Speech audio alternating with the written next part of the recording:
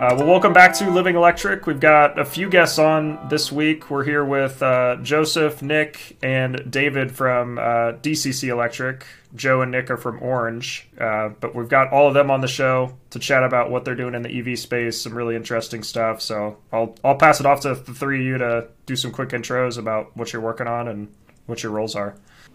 Start with you. All right. Well, so I'm Joseph. Yeah. I am the head of marketing and business development at Orange. We just raised a big round of funding. We were going to talk about that, but then one of our good friends came into the office today, and we thought, why not do something a little more interesting than just big up ourselves? So I'll get to the mystery guest at the end. Yeah. So my name is Nicholas. I'm the founder of Orange. Started the company 3 years ago. Been on a podcast with you guys before. It was Blast. And we're, mostly focused on multifamily charging. So we kind of, as Joseph said, our focus is that. And that kind of actually helps lead into David here, who has been in the space longer than Orange, helping solve this very difficult niche of multifamily charging. So I'll let him introduce himself. Sure. Thank you, Nick. I'm David, founder of RVE. We make a load balancing device to help people install chargers at a lesser cost. So we focus on single families and multifamily buildings and help EV owners get access to charging without needing a service upgrade. So charging at the right time of the day. That's awesome. Well, I can see how you guys became connected. I mean, you guys are both solving an issue that really needs to be solved. That's really cool. Yeah, actually, David and I met years ago at a conference in Montreal. Yeah. And that's where your company is based, right? Yeah. We're based in Montreal, correct. Where did the idea for RVE or DCC Electric come from? Was there did you have a specific experience in one of your own apartments, or? Kind of. I came from the electrical industry, and back in 2014, I would say we saw a big need of, even if you were able to buy a big Tesla Model X or S, you would need a service upgrade to get charged at home. This would cost a lot of money, or even you couldn't do it because the utility would say no. So we figured out that it would be a great way to develop a product that would make it easier and be also code compliant to be able to install those chargers. So the DCC basically is a device that helps make the existing infrastructure smarter and is agnostic to any EV charger or outlets out there.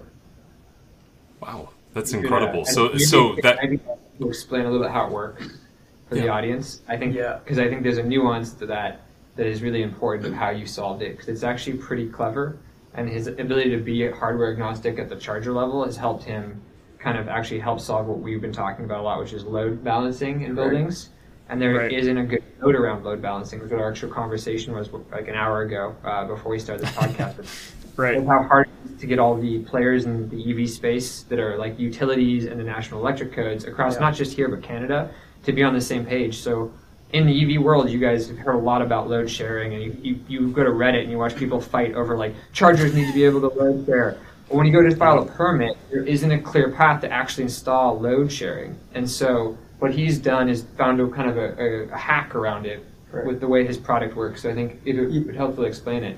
Yeah, it's a fairly simple way to do it, right? It's a relay. We monitor the actual load, and we will control the charger. And the reason why we're doing it this way is the safety aspect, right? So the building code and the electrical code we're dealing with were written 30, 40 years ago, and they haven't really evolved that much. So we're trying to make more room into the existing capacity while being compliant with hold regulator and past inspection, which is still a big gap.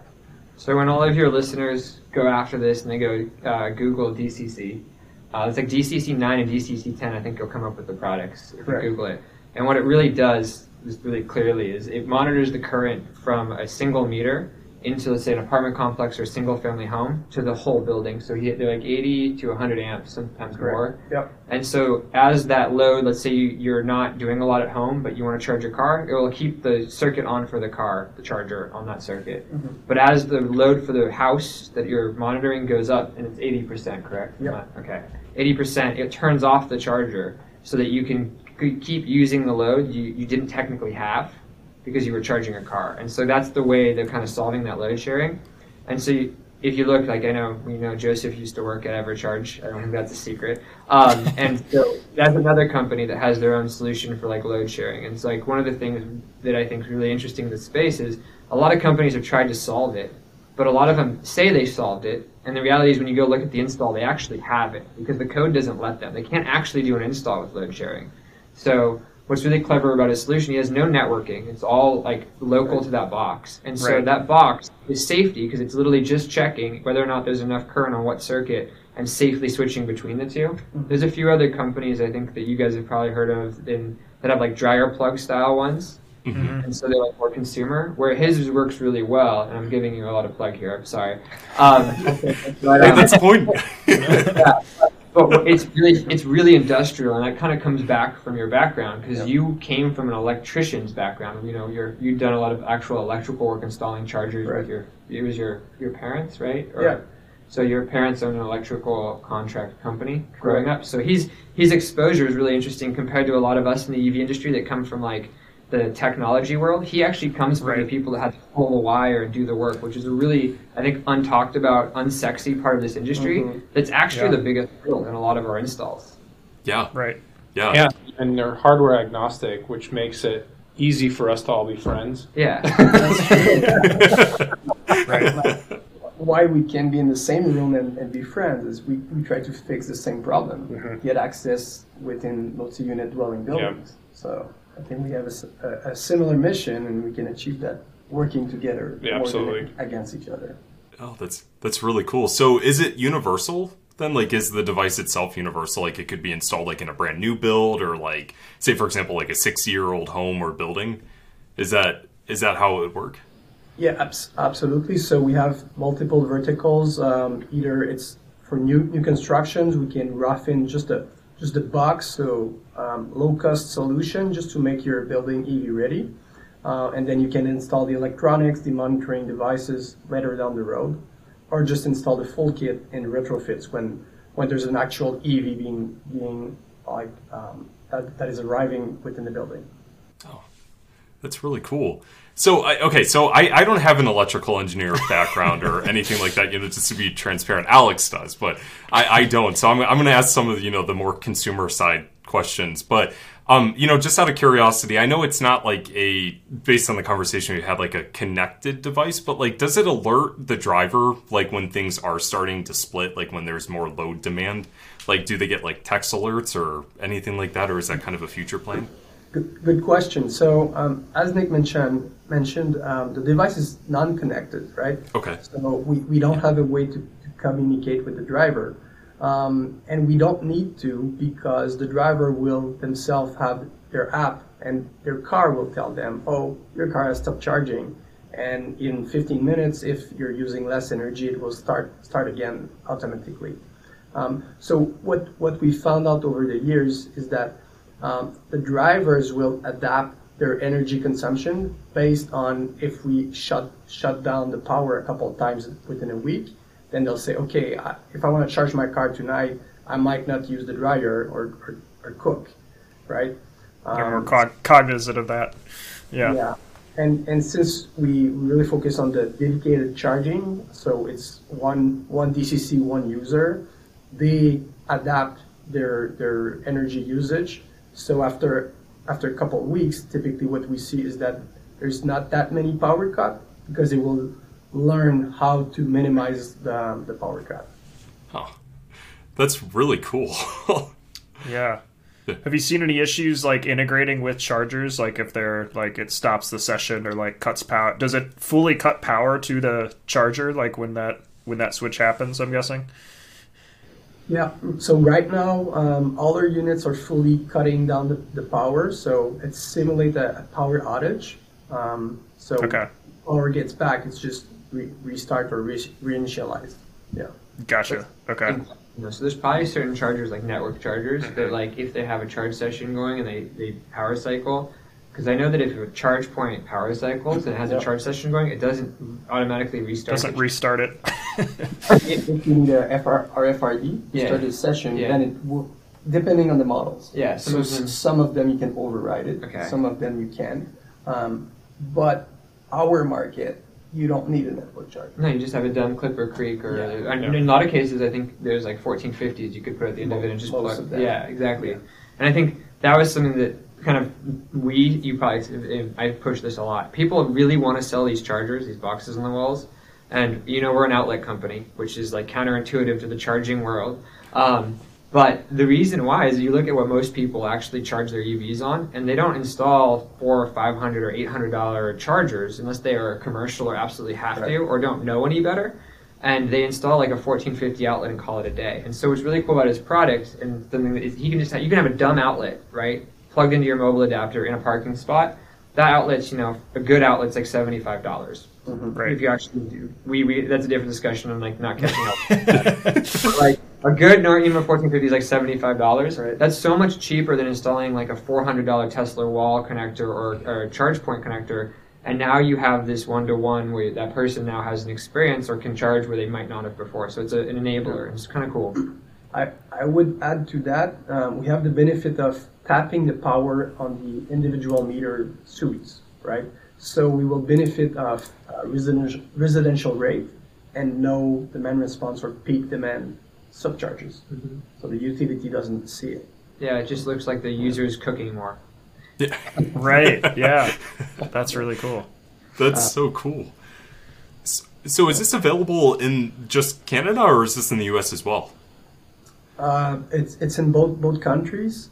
So we're currently in 30 states in the US, available through our online platform.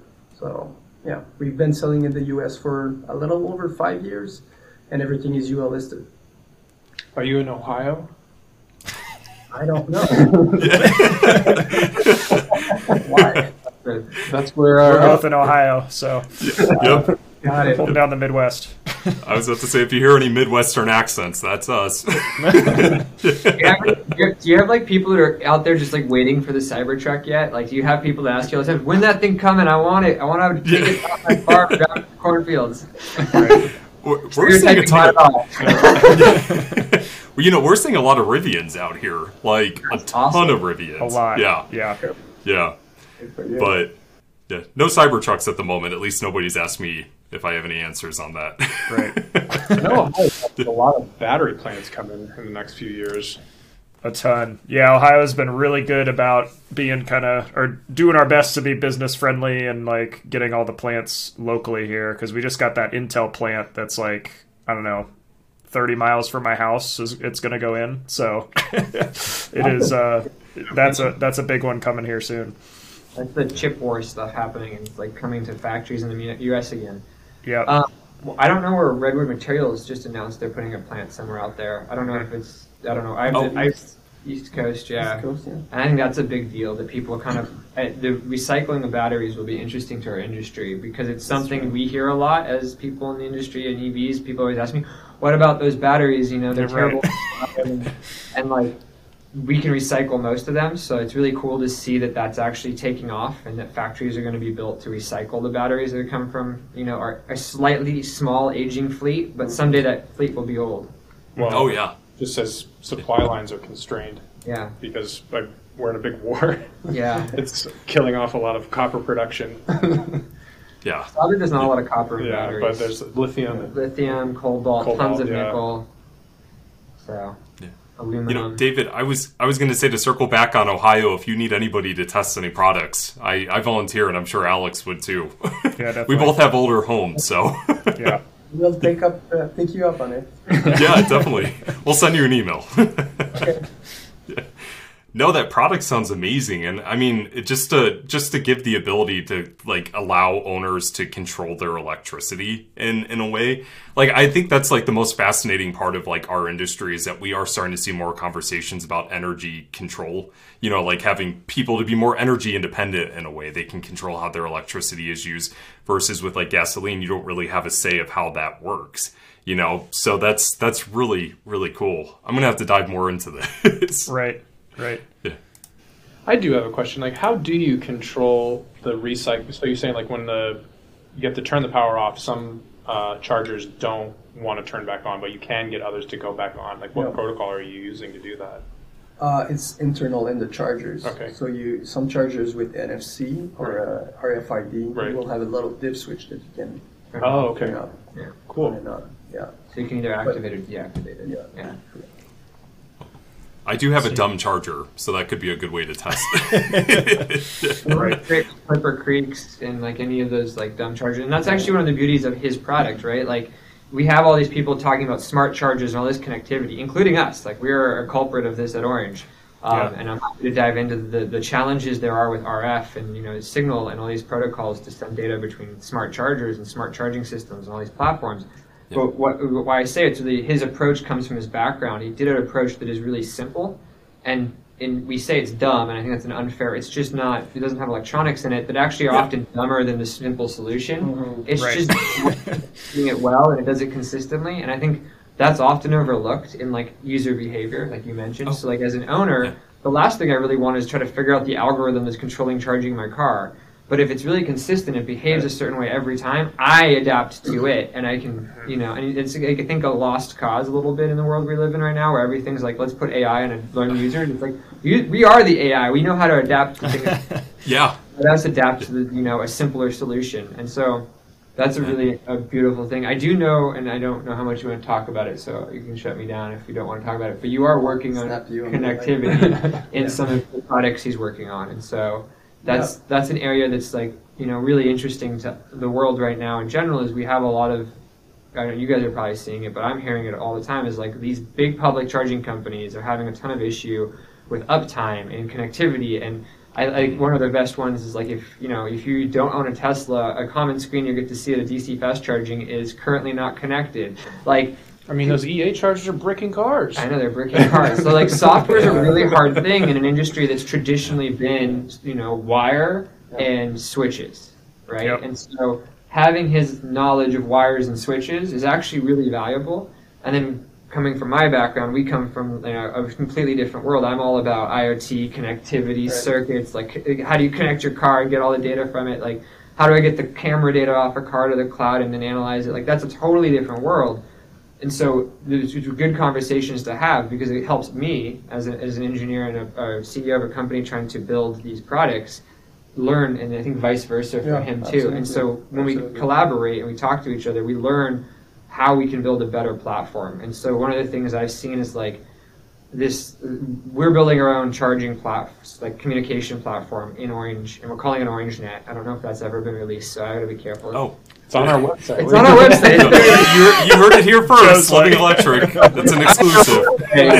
All right. So we've kind of coined it OrangeNet, which is like, in a sense, a competitor to an OCPP provider. And so when we're talking with customers, we get asked a lot, like, are you OCP compatible? I'm like, well, does OCPP work in your 3-story underground parking garage? No. We're not OCPP compatible.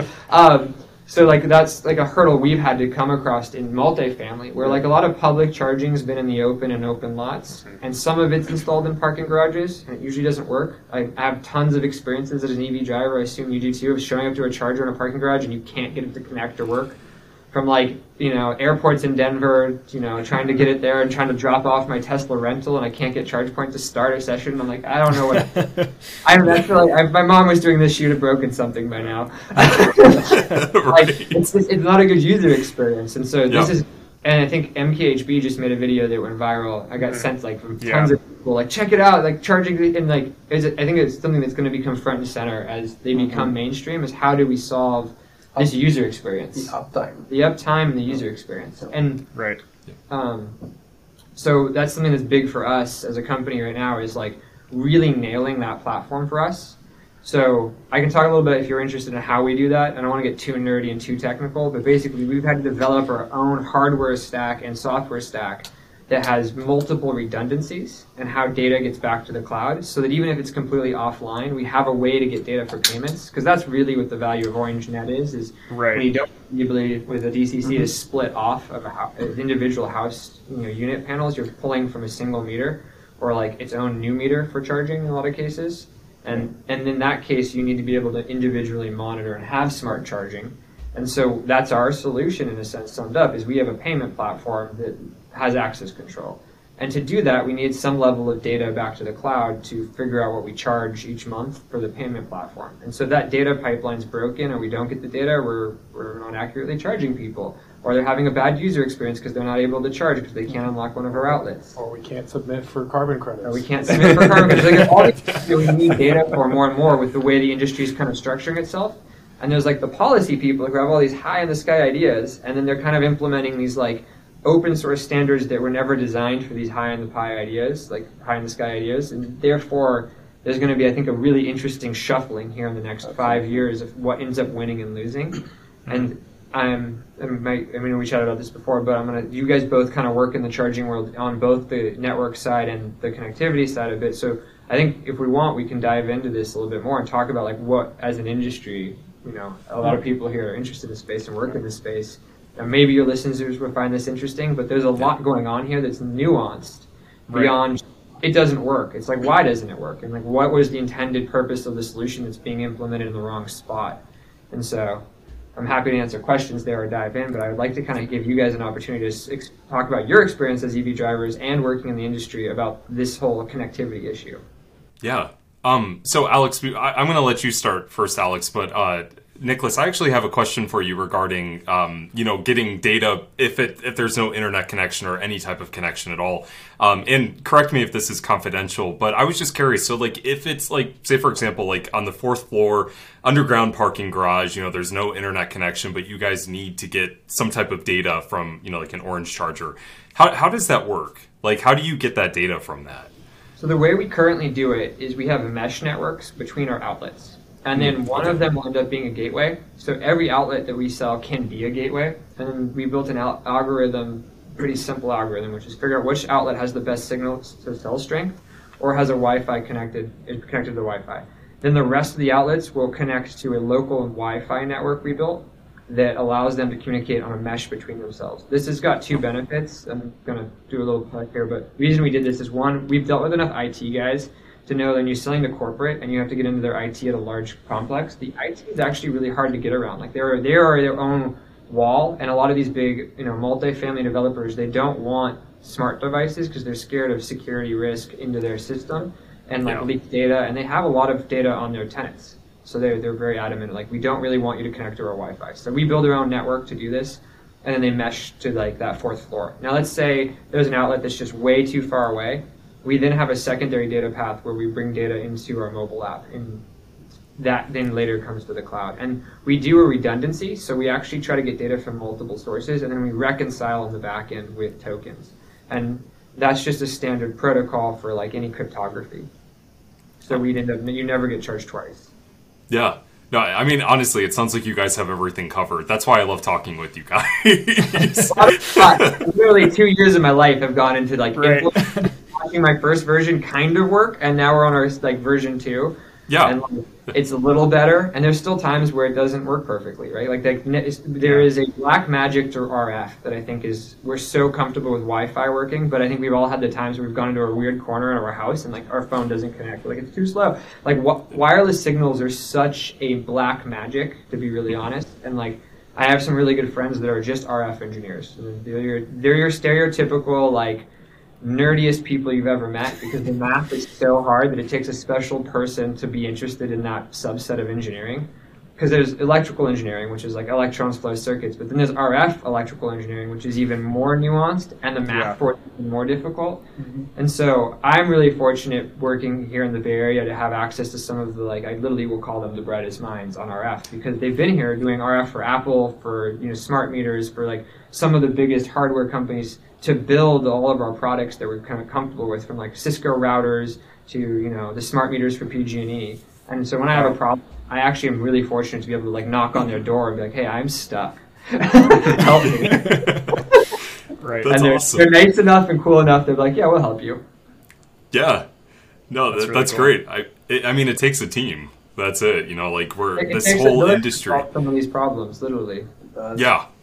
Yeah, it's all about collaboration, like I think that's one of the biggest hurdles that like I'm starting to notice as I dive more into like network data and stuff like that. So many companies are trying to do their own thing, And like, I get it, you know, it's their business, they're trying to make money, totally understand that. But at the end of the day, like, there needs to be some type of collaboration to make this better for the driver and for that end solution. Because if you're just going to continue doing it your own way, it's just going to get worse. And that's why I respect everything that you guys are doing and like the people you guys work with, because you're making it better for people. So. Right. But on that note, I'll actually hand it to Alex, because I feel like you might have better insight with working with a charging provider. Yeah, it's interesting to hear the kind of the ChargeNet background, because I come from the OCPP world, as you mentioned. It's like every charger, basically everyone you can think of, runs on OCPP, which is essentially a communication protocol to get data between the charger and whatever dashboard somebody's using to manage it. So it's interesting to hear that you guys, like, you looked at that and you're like, this is not going to get the job done for us, and here's what needs to be fixed with it. So when I started in 2019 looking at starting this company, before I had started, I did a lot of research. And one of the things I did is I pulled down an OCPP from their open source library, being an engineer at GitHub, and just pulled it down and started playing with it. And there was many issues I found immediately in it that were just like glaringly, like, you could tell this wasn't really... It was an open source project that was, you know, being built kind of half-heartedly at the time. Like, it's definitely grown a lot more since then. You have now entire OCPP companies like Switch and AmpUp, and like now there's entire software platforms like ChargeLab in Canada, and they're contributing to it. But the problem again comes to this like issue of it never was designed to solve the problem that we're talking about, which is like no connectivity networks. They're really erased around Wi-Fi devices that have strong Wi-Fi signal, that are in, you know, good signal environments. And then the last part is the protocol is really what you said about getting data to a dashboard in real time, which is, in our opinion, not necessary, because we're not charging you in real time, we're charging you monthly. So there's this disconnect. So real time isn't that important, actually. And what I laugh is, like, most people we did customer surveys with aren't sitting there looking at a dashboard. They don't care if it's that day's data or like that minute's data. They just want to have a rough idea of what's going on. Like, you know, a monthly snapshot, they're happy. So that's I think the disconnect, is it was designed around a real-time reporting, which isn't needed in my opinion, and then people might argue with me on that. And then the last part is the need to go to the cloud. So if you do have a charger that has Wi-Fi connectivity, but your cell phone doesn't, now you're pinging this charger to start a charge session, but your phone can't ping the cloud to tell the charger that might actually still be connected to a Wi-Fi network in the property, and you can't do anything with it. So my favorite example of this is PowerFlex in Palo Alto. They replaced all the ChargePoint chargers in downtown Palo Alto, where I go all the time for lunch, and I will sometimes try to charge there. I've hacked it so I can, because I take a picture of the QR code on someone else's phone, so that when I leave the underground parking garage, I can scan the QR code when I have cell signal to start a charge session. And because I don't have cell signal here, right? Like, no, that's me being clever. I guarantee you, most people just give up. They're like, I don't know how to start.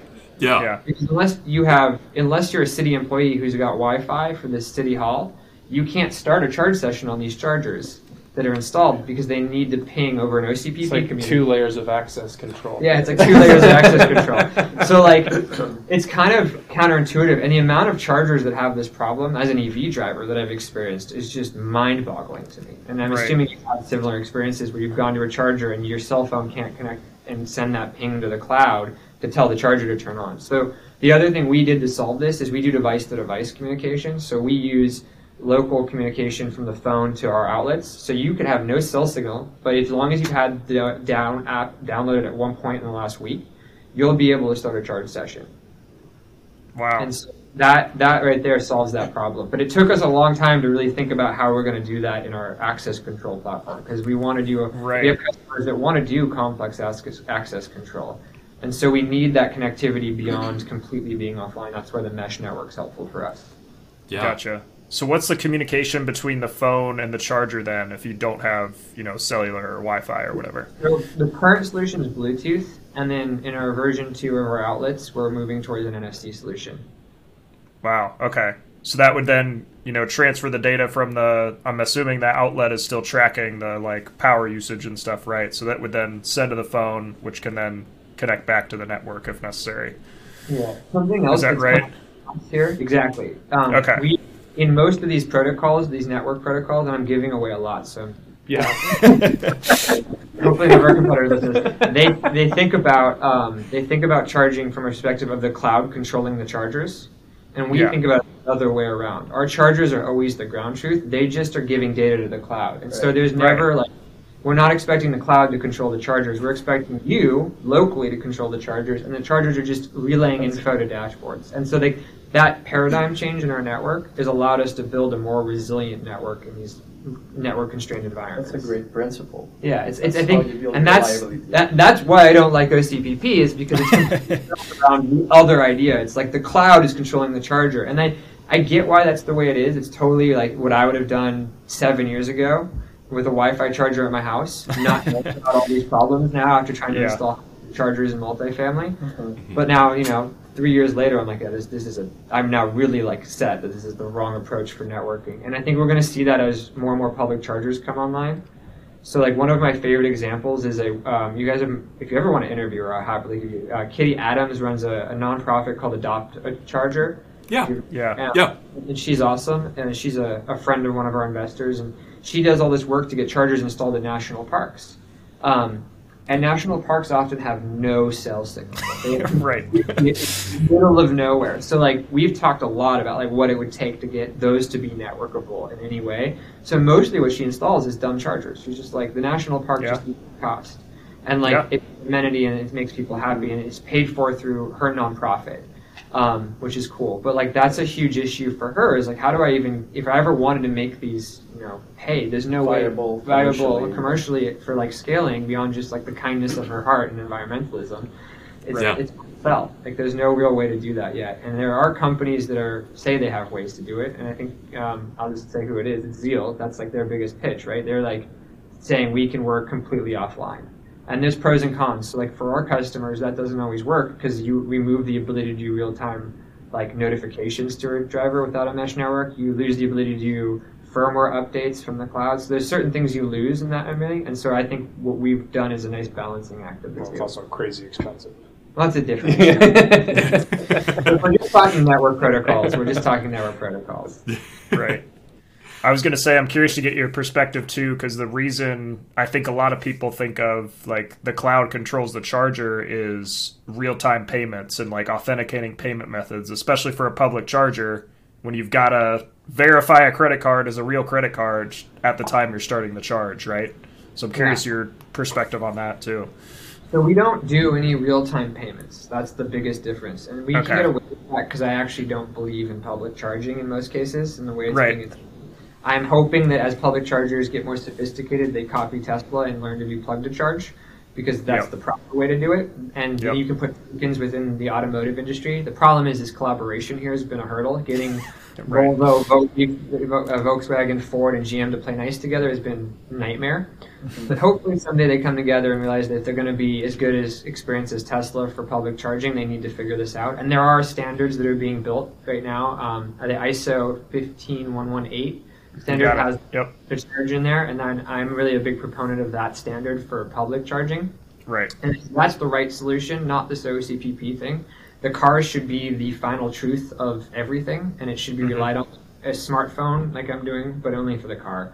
And for where we're installing, we're doing multifamily, so we're private, so we don't need to charge per transaction. We only charge once. So we tally how much energy you used on our network, and we charge you once a month, and we reimburse once a month to the properties. And so you could jump around properties. Well, no. We look at what outlets and what chargers you used, and we go, okay, we owe property X this much, property Y this much. We charge these drivers this much, and it tallies out. So like that's all done in our backend, but we only need to do that once a month.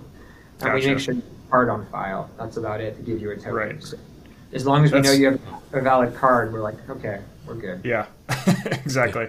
It's so interesting because we're in such like a transitionary period, I feel like, just in the whole EV charging landscape. You mentioned the plug and charge. I feel like we've been talking about that the past 5 years is like, oh yeah, that'll eventually like be the thing. And we're still, like you said, we're not there yet and still trying to build it. So that's very interesting.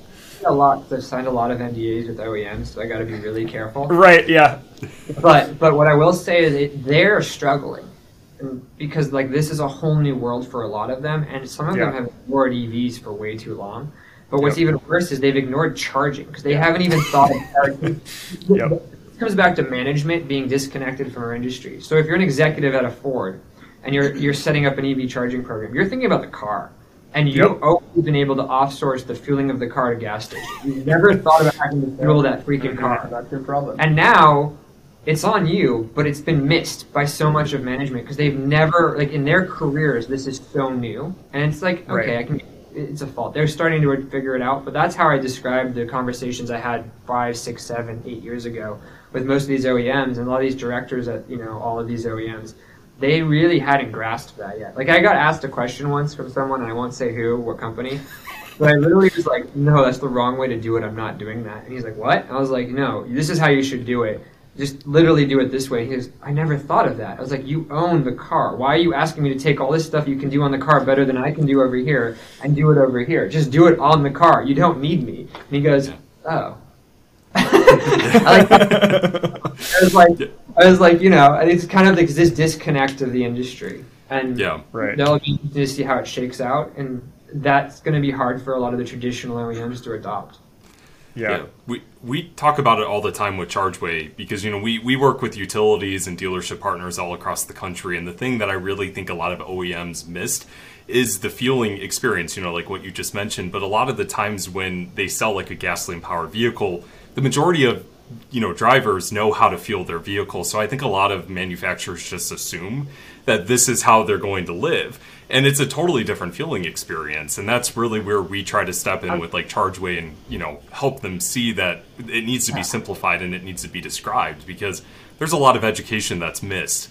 And I hear it all the time from people buying EVs at dealerships. They just don't know. They don't get taught that. So yeah, and I think like speaking of education, that's like one of the big things that you work on with Merbly. Yeah, absolutely. So a side hustle we have at RVE is Merbly.com, which is an educative platform for multi-unit charging. And basically we try to emphasize on what's the actual needs of the driver. You need a fully charged battery in the morning, and they need transparency and equity in terms of who's paying the electricity. And if a company can figure that out, and I think you're really on the right path there, then thank you. That's it. You don't need more. They don't need a lot of bells and whistles. Yeah. I'm actually going to give a jab at Tesla here because this has been pissing me off for like a few weeks now.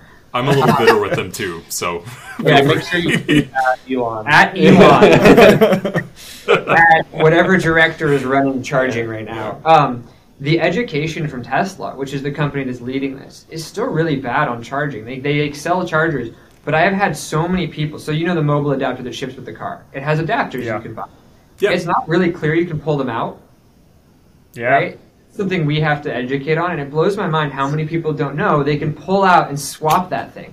There's no documentation. There's nothing in the manual that's clear. It's like not user intuitive, and I'm blown away by how many people don't know they can swap the adapters out from the 120 to the 240 that ships with the thing, right? Mm-hmm. And so these people are like literally. We were in a parking lot with one of our COO recently, and there was like a nail salon, and all these women in the nail salon had bought Model 3s. I don't know why. They all had like all the same cars, like they went in on a group deal. I'm guessing something, but they were hilarious. And we asked them like how they charged their car, and they were like showing us. They had no idea that they could swap that level 1 outlet on their mobile adapter, and they'd only owned the car for like 2 weeks, so fair enough. But like that, I think is a huge missed opportunity that still is so difficult in this industry, and it's really great what he's doing with education because that I think is something that you guys are doing too. Is this industry is so new. The average person who's not tuned in, who hasn't spent 7 or 3 or 10 years of their career in this space, and there's more and more of us. Yeah. But I think we need to figure out how to reach the people who are outside of that little bubble that we think is our lives. But those people have no idea how this industry works, and it's kind of coming back to the way somebody described it to me. It's like there was a time where gas stations didn't exist, right? Yeah. We're kind of in that world. We're reinventing the gas station, and it's a totally different paradigm. And the problem that we have that they didn't have is cars didn't exist either before. So they got to invent the gas station and the car together, so we have both new experiences. Right. And now we've got 100 years of people teaching their kids how to fill up at the gas station, rite of passage, right? And that rite of passage is changing from putting a nozzle on the side of the car into plugging in somewhere. So Yeah. Right. I think that's something that works really well is sharing success stories. Case studies work a long way because there are good stories in multi-unit buildings, right? It's just not widely available out there. And the traditional OEMs, they don't think about charging, to your point. They won't even talk about it. They're just trying to sign a contract for their cars and then figure out yourself. So getting success story out there in the news is really key. Yeah, I absolutely agree. Because like you've been doing that for a long time. That's your life, man. You know, it's anytime I'm on Twitter, like I'll go and I'll look through like EVs and apartments, and I'll search through it, and it's constant where it's somebody just saying like it's impossible to own an EV while living in an apartment. I'm like, that's not necessarily true. Yeah, there's plenty of examples of where this has worked and how you can do it, and now it's even getting cheaper and cheaper. So I think we're at like a new point in time where people are going to see more and more of these success stories come out. I think the thing that when we first met, was like it was just still too expensive for most people to go out and afford to pay whatever ever charges $5,000 a station. That's too much. Most people aren't going to pay that. So now that we're like what Orange does, it's a $400 station. Like it's a big difference. Oh yeah. We see like the upsell in terms of real estate value speaks a lot. Yeah.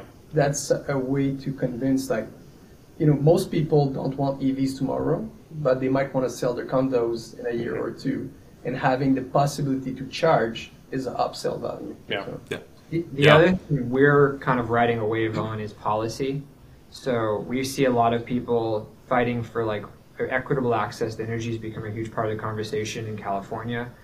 Building codes are now requiring EV charging for new constructions on multifamily. Yep. And this is adding kind of fuel to our business, but it also adds a lot of convoluted answers, basically. Like there isn't a clear path forward. It's so new. There's a lot of people bickering about what's the right way to do it, what's the not right way to do it. So what he's saying is super important. If we can keep producing case studies that show what works and what doesn't work. And we were just chatting earlier, so we've been selling to customers who might have bought a previous competitor or a solution that's older, and they've had problems with it. And they're like, now we're not selling a new charging. They're not new to charging. They've had a charging platform. It's a very different conversation than the first buyer of a charger who's never owned charging before on their property. Right. And they're way more apprehensive because the solutions they have been sold previously and spent money on are failing them. Whether it's like they're breaking down maintenance-wise or the connectivity's terrible. Like there's all these things that aren't working well. And I feel like that's where like half the EV charging industry is. Like Tesla's victory right now, and where their moat is their charging network, right? And when you go look at an EV, as much as I'd want to own a Rivian or another EV, I don't want to deal with, Electrify America, just to be flat out. Like, I don't want to have to drive and come to a blue screen of death going, I can't charge tonight. I'm not worried about that. I'm worried about plugging my car in and then it bricks my car. Oh, yeah. But these problems are really bad user experiences, and it comes to a point, like, we're really fresh in this industry. Like, we've been in it for so long that you think it's solved. And coming from Tesla, I'm like, why is this not solved? We solved this. I've been in meetings. We solved this. Why is it this guy is doing it so terribly? Like, what's happening? And it comes to incentives. Like, I always have a rule of thumb in life. It's like people aren't bad. They just fail to the system that they're operating in, right? And so if the system's poorly incentivized, they're going to meet those incentives poorly. And so what was nice about working at Tesla, and I know one of you was a Tesla employee for a while too, is there was a company culture of like excellence and from the top, and there was a company culture of fundamental thought, which was like the best idea wins. No politics, no title, just the best idea wins, and we will argue it out. I remember interviewing there, and the director of my team on my interview literally made me feel really, really dumb. And I watched him later do that to other interviewees, and I asked him, why do you do that? it's so demoralizing. He's like, I want to see as an engineer how you handle being told you're wrong, because you're going to be told you're wrong a lot at this company, and you're going to have to defend yourself. And some engineers take it, or some people take it personally, and they go home and cry and go, I'm a terrible person. Others go, okay, I lost this one. He was right, I learned something. And you want to find more of the people that go, I was wrong, he was right, I'm not personally offended, I'm stoked. I learned something. And then that's how the companies succeed with a lot of the charging incentives. I'm going to shut up here in a second, but yeah,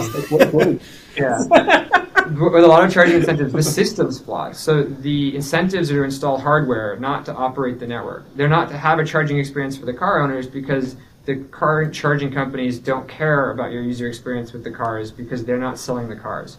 And they don't really care about the recurring fees because they know they're never going to make their money back on a $125,000 charging station off 10 cents a kilowatt hour. So this whole system's kind of broken from the day one on how it was incentivized. And I got a little bit in trouble for calling BMW out on a call for this, but they did a really expensive ad in the Super Bowl last year. Let's see if they do it this year. It's Sunday, right? But they had this ad that was like, ask them how much they spent. They're like, it was like a few, millions of dollars, like, half, maybe like, I think it was like 48 to 50 million on these ads with Arnold Schwarzenegger, right? I was like, you know how much DC fast charging you could have installed? And the beauty by marketing is like you can write off DC fast charging on your books. So the business model changes. So what Tesla goes, every Tesla charger we install is marketing for us. We get to write that off on our taxes. It's an asset. And so they go, yay, instead of spending money on ads. And that's the other thing we see in the automotive industry. They're so used to spending money on ads. They're not thinking about charging as an ad channel for them. And ironically, the most successful and profitable, I don't know what's successful, but profitable charging company was Volta. So if you look at like all the profit that companies made, they weren't a charging company. They were a billboard company with a charger. Right? Like they were an ad company. Putting chargers, they were making more money than ChargePoint per charger because ad revenue generated more revenue than kilowatt hours. And so that is the system is just not really well thought out yet, is what I'm trying to say. Yeah. Yep. Yeah. 100%. Alex and I always joke. One of our listeners actually mentioned we were talking about NEVI funding and how like back in like 2015, 2016 when I worked at Tesla, I was like, yay, everything is amazing.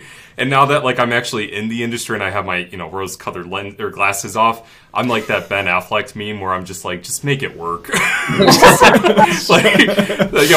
One of our listeners said that. I'm like, that's so relatable because it's true. It's just please make it work. Right. Right. So we joke that I'm Ben Affleck now. Yeah, that's a really interesting point about the marketing because I'm sure on Sunday we're going to see a ton of EV ads, like an absurd amount, like more than it continues to increase every year. But it's like the Hummer ad last year was my favorite. The which one? The Hummer ad was my favorite. Oh yeah, was that the Norway one? Like with Will Ferrell? Was that GM that did the Norway? I don't know. Who did that? Was with Will Ferrell, right? Yeah, I think so. Yeah, because he's in this year. The next day of him sitting in traffic in his Model S. Yeah. I was like, yeah. I mean, it's good. It's good overall for like awareness. This comes back to our bubble, right? Like, it's right. So it's good for everyone. Like, I'm not upset. I just wish they were thinking about how they could make the user experience better. Because that's going to scare people. When they see stories from like MKHB about charging, when they have their friends who have like, oh, I tried to charge my Rivian and it bricked my car. That's going to scare them to buy an EV, and it's going to slow down the progress that like Tesla has done a really good job at building because they have solved that already, right? They've made this charging seamless experience for people. The rest of the automotive industry honestly should just copy it. Like I don't really 6 years ago. I know. You're so right. You're so right though, because there's so many things we have to like worry about in the EV industry, like the oil lobby, like making EVs sound bad, like all the naysayers in general. Like we as an industry definitely have to come together a lot more and like work towards unified solutions more than infighting and saying, oh no, we're doing it this way. What I can happily say is we're past the point of no return. There was like 2014, 2015 that it was really questionable if EVs were going to become mainstream. That's fair. And like I remember going to take the job, my first job at college at Tesla, and friends going, "You're an idiot. You can get a job." I was like, "Well, whatever." Now look at me. I'm always out of a job. I'm a founder. No one employs me but myself. Like, the reality being, like, there was so much naysay right back then. I just remember 2013 when Elon got on stage for the battery swap, the event that never ever happened. It was just like a complete like Harris Ranch event. Let's battery swap Teslas, and it was like that whole event to me was just me feeling like he was yelling at the world, going like, "We solved all the problems you guys talk about. Please just listen to us. We solved them." And they're like, "No, you still." And like, and here we are, we're 10 years later, going like, we're still not totally solved. outside of Tesla. Right. The automotive industry is now committing fully to BEV. They're having all those growing pains that, you know, we in the industry working with like early Teslas, early, you know, EVs saw 10 years ago. I mean, I will say they didn't solve one thing, and it's the thing that we all do, which is multifamily. Well, that's also that's a topic we discussed earlier. That how many businesses I've tried and I've run away or leave the multi-unit. Yeah, we were joking. We like the punishment of this industry. So we were. I can relate. Tried to do multifamily charging and then just bailed. And what's ironic is it's a huge market. There's no concept that this market's going to be has to be solved for just to cross the chasm in EVs. But the business model definitely a challenge. The business model is a challenge in the short term. And that's I think where people like we're going to have to create really clever business models, not so much technology, to make this industry succeed for multifamily. And that's where I think we really talk a lot about is like how are we going to keep growing here and like succeeding with the customers we have and the customer journey. And the customer sales journey cycle is the hardest part, not the technological stuff. No, technology is easy here. As much as I love tech, the actual hard part sales. And expectations. Expectations are very low. I want a full battery and equity. And I have complete transparency in what I'm paying for energy. That's it. Stop.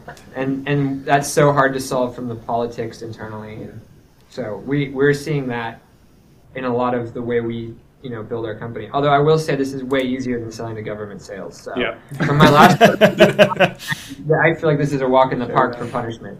Yeah. And next one will be consumer facing. I'm going to sell some supplements online or something. Right.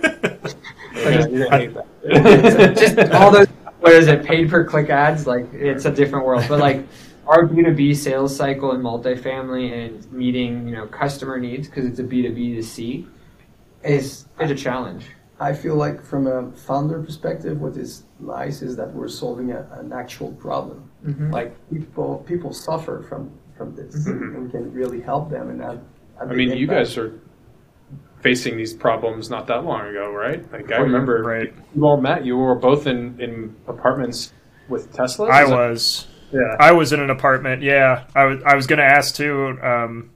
Have you seen it get better since the last time we chatted? Because I have gone from an apartment where I was charging on I did end up getting a garage, I think, after we talked, and charged on a level 1 outlet for the longest time and did, 95% plus of what I needed. So I was actually inspired by you guys to give that a shot and, and impressed at how well it worked. So have you seen that get a lot better, like in the past year or so? I mean, I think so. I think I've seen it like slowly start to change. Like the more the meetings that we're in with some of like the larger like real estate investors, they are slowly understanding more of like we don't need to install a $10,000 charge point station. We can actually go this route and satisfy the needs of the community. And oh, by the way, we'll probably make some money on that as well. Yeah. Because I think the very first thing I talked about with you guys was like the balancing act that happens in these like apartment communities where it's like the EV driver wants access to power and that's kind of it. The community wants to make sure that access is equal for everybody. And then the building owner wants to make sure that when they put in this, it's like not going to break the bank. And if they did have to spend some money on it, they want a way to get that money back. And like we were just talking about like how that seems so simple, but yet becomes like so overly complicated very, very quickly. And I think over the last year, I've seen it change. It's not a lot. It's only been a year, but it's like it's been marginal enough to make me feel like the industry is going in the correct direction. Right. I've seen the exact same thing on our calls.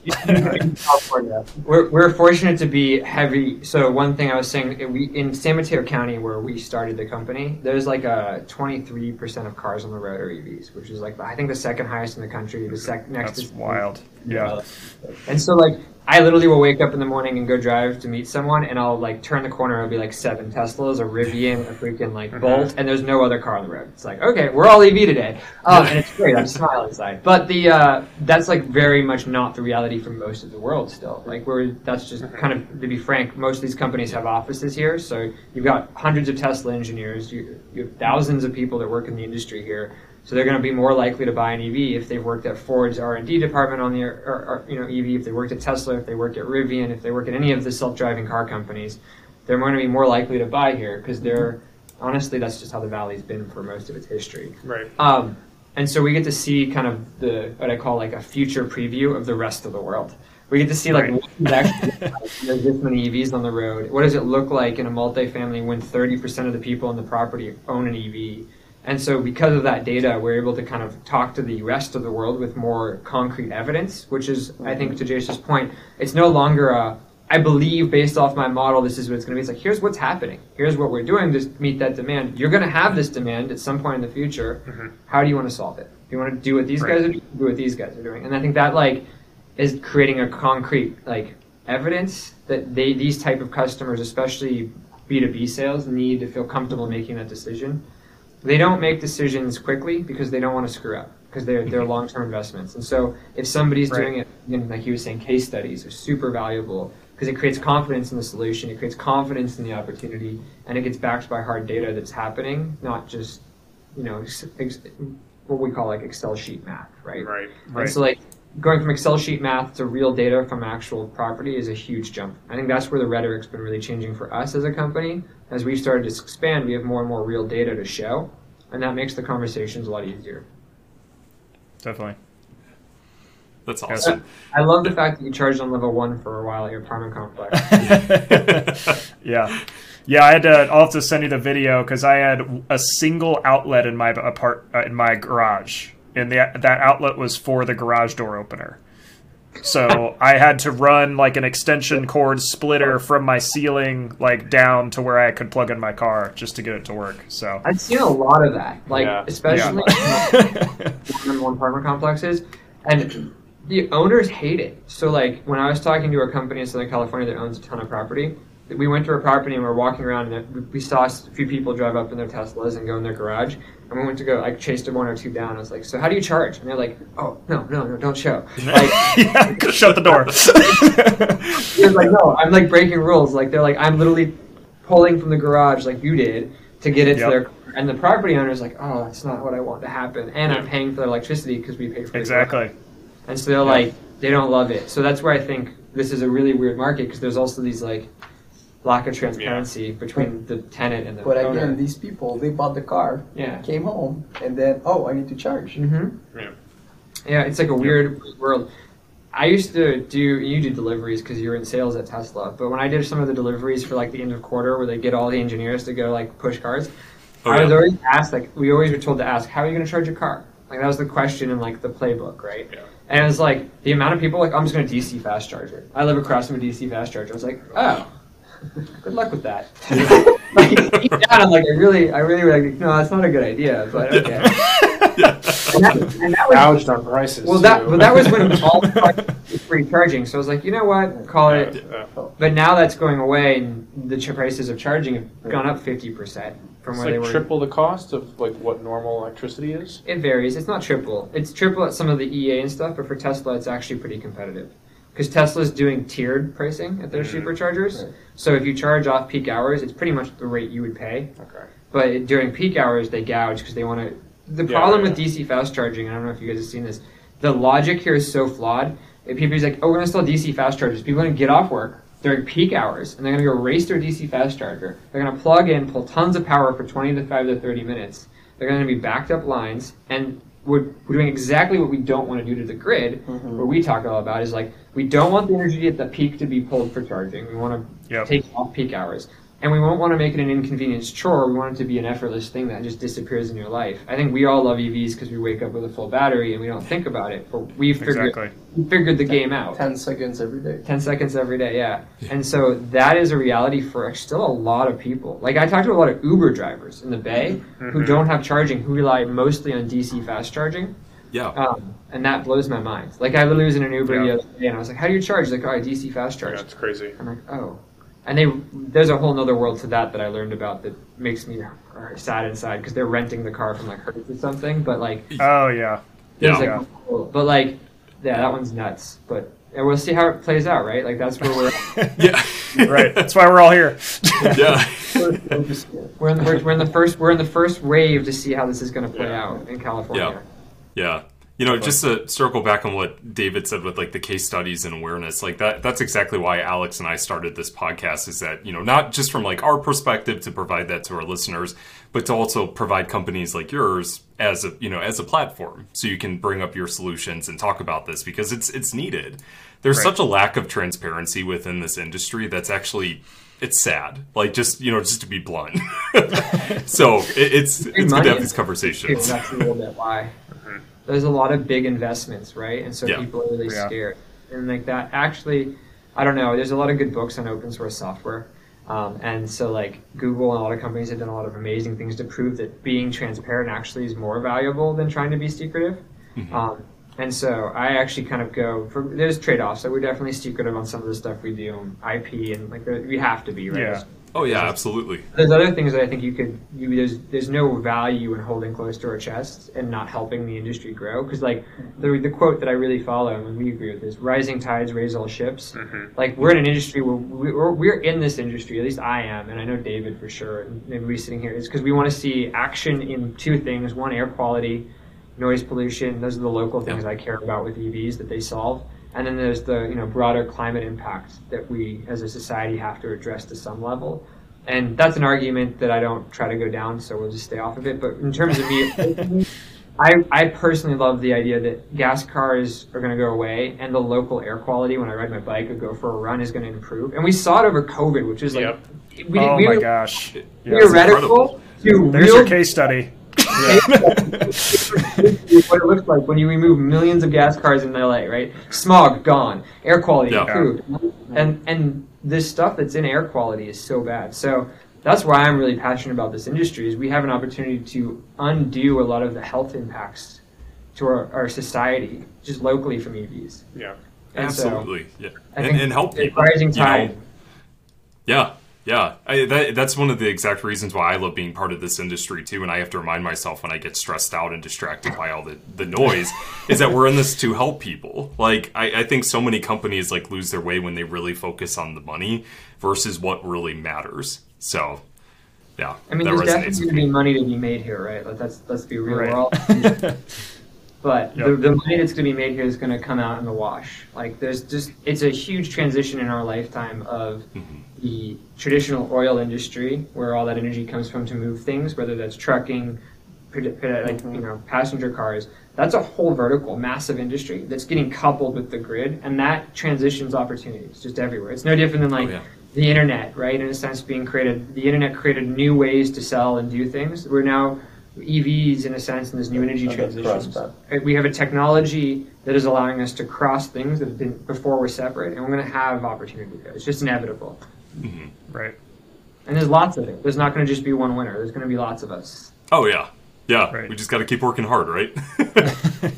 The complexity comes down to the collaboration of different stakeholders that don't have the same aligned interest, that don't necessarily care about emissions and air pollution and just money. So, well, that's why we built our company the way we did. I think we said this in the last podcast, but I'll say it again because I think it's really important for everybody in the environmental sector to hear. And I steal it straight off of 50 Years website, a venture fund. Mr. Burns' principle is the key to environmental impact having impact. So you can have the best environmental idea ever, but if it doesn't work economically, you're only going to get the environmentalists who are willing to suffer. Like Martin and Mark, the co-founders of Tesla, that when they started Tesla, they used to joke, like they have a presentation from back in the day, and it's like these people in little EVs, because EVs existed before Tesla, and they were suffer cars is what they called them. They were like uncomfortable, great golf cart examples. They weren't cool, they weren't sexy, they weren't fast. No car person would want to own one. And they were like, we need to change that paradigm if EVs are going to go past it. We have to make them cool to a car guy.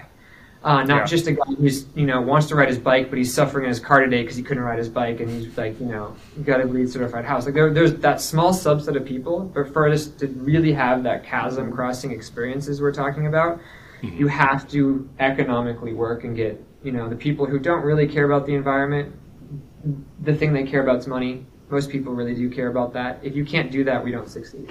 Yeah. As an industry. Right. Yeah. Definitely. Well, we're just past an hour of recording. Is there anything else you guys want to wrap up with, or maybe shout out the website and where we can find you guys? David, you take it. Yeah, take your website. etcelectric.com for our energy management system, and murbly.com, murbly.com for our educative platform. So if you live in an apartment and want some tools to help convince your property owner to get on with charging, go visit this website. A lot of case studies as well available. Awesome. And then I guess we'll plug Orange again. So yeah, just go to orangecharger.com if you're looking for a cost-effective way to scale charging in your multifamily property. Everything from HOAs to apartment complexes all the way down to duplexes. So their listeners should know us by now. Maybe we've only been on once. Right? They did the initial, and that's what got me. Yeah, we did a. Someone found us. Right, yeah. yeah, this is episode 3. Yeah. Well, then I'm glad your listeners are stoked on us, and we'll keep keep the conversation going and keep collaboration in the industry hopefully alive and well, so we can solve these problems together. Yeah. I think you guys are always welcome on. Yeah. Honestly, we love having you guys on. So definitely awesome, cool. Well, thanks everybody for tuning in. Yeah, thanks to the Orange team and David for joining us, and we'll see everybody on the next episode.